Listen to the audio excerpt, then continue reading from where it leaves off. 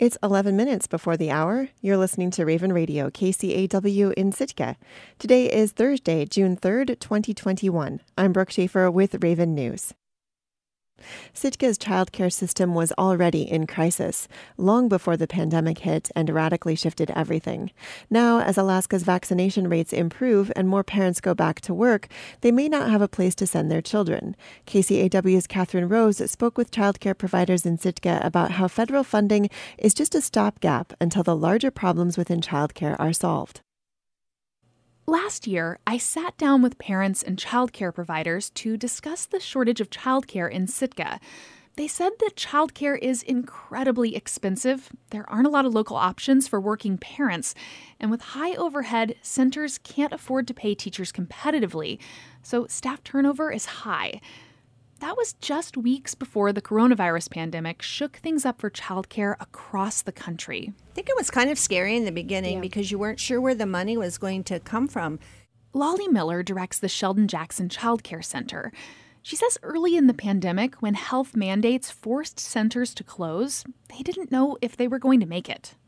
There's not a lot of money in childcare. It's for some facilities, it's a month-to-month kind of operation. There's not a lot of extra money sitting around to carry you over for very long. That part was scary, not knowing if we would have enough money, to keep the doors open. But eventually, some money did come.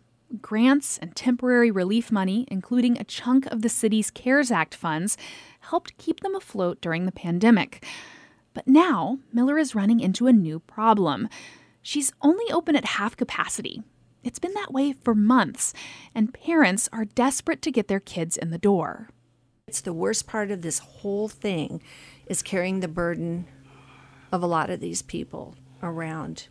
I can't even walk downtown. Do you got room? I don't even go downtown. They're desperate. With parents going back to work, she needs to open back up fully, but she's short-staffed and says she's on the verge of closing if she loses any more teachers.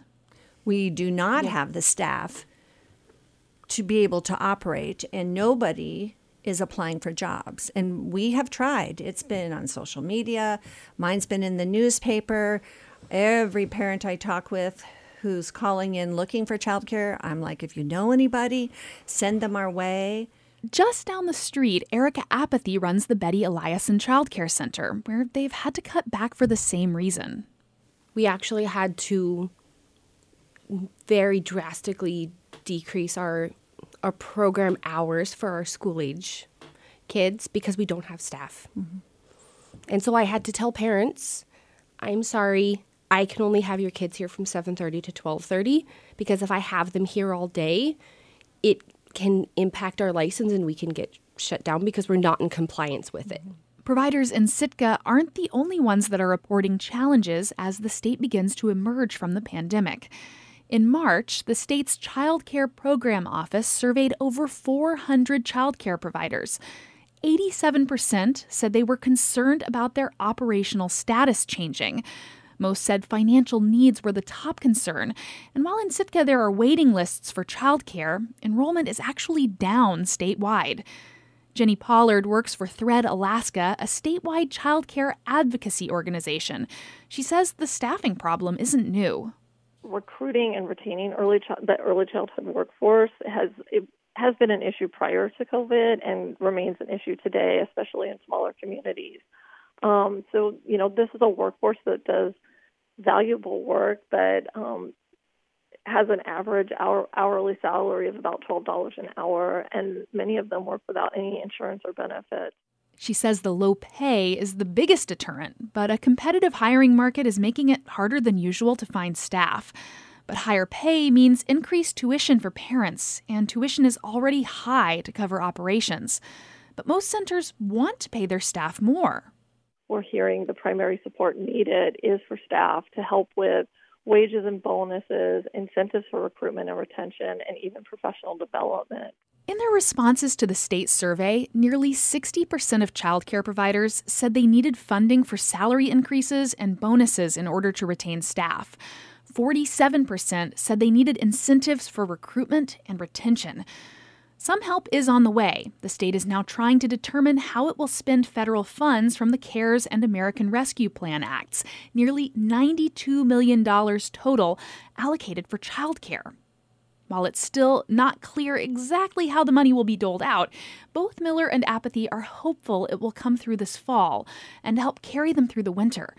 But still, Miller says the funding is a stopgap, and she hopes people will begin to advocate for more long-term solutions locally.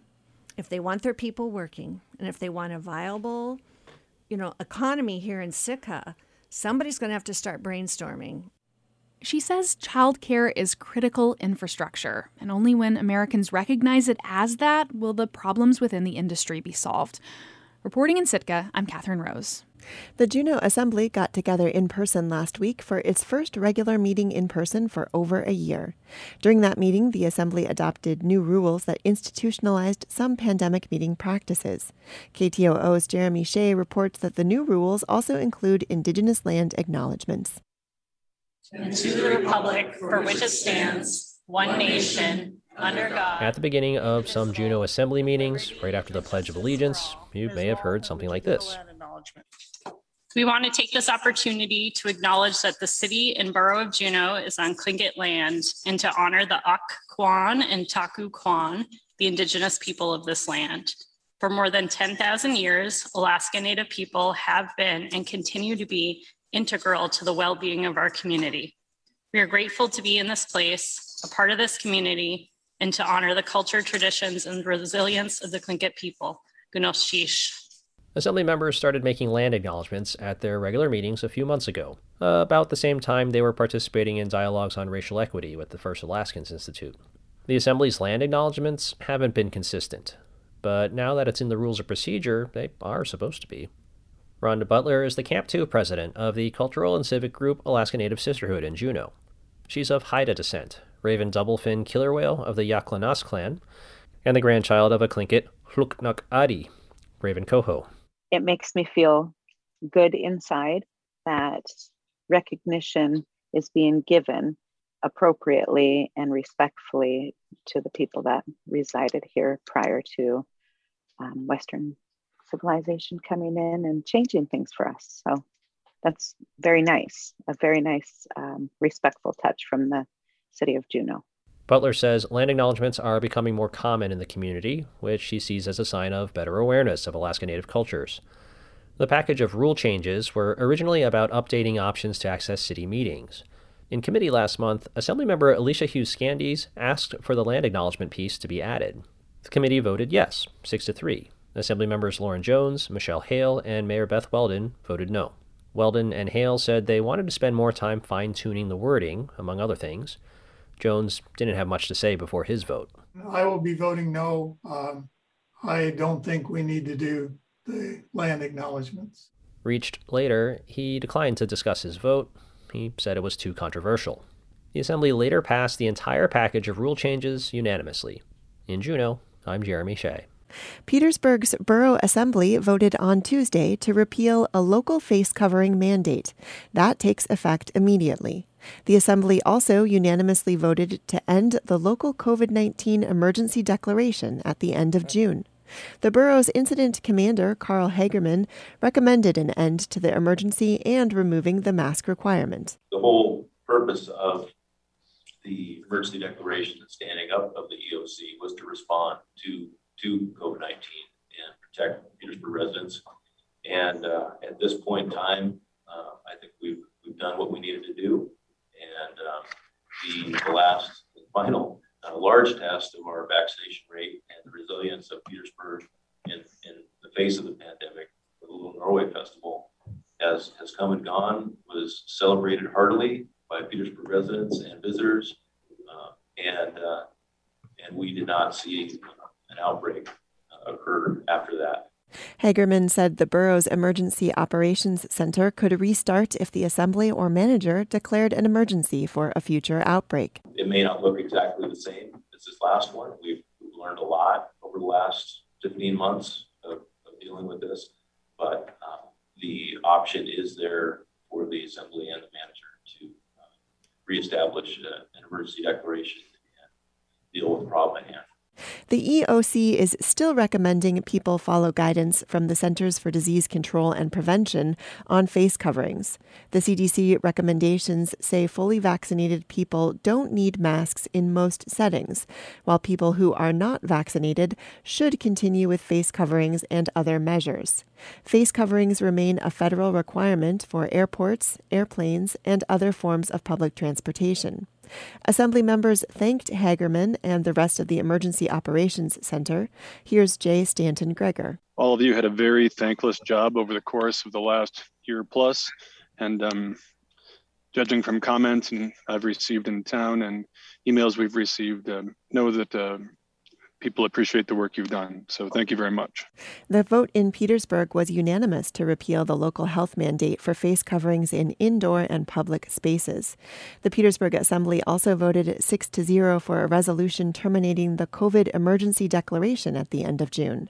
COVID screening and testing will continue at Petersburg Airport through the end of June. As of June 1st, Petersburg has 3 active COVID cases, with just one of those from the last week. I'm Brooke Schaefer, and this has been Raven News.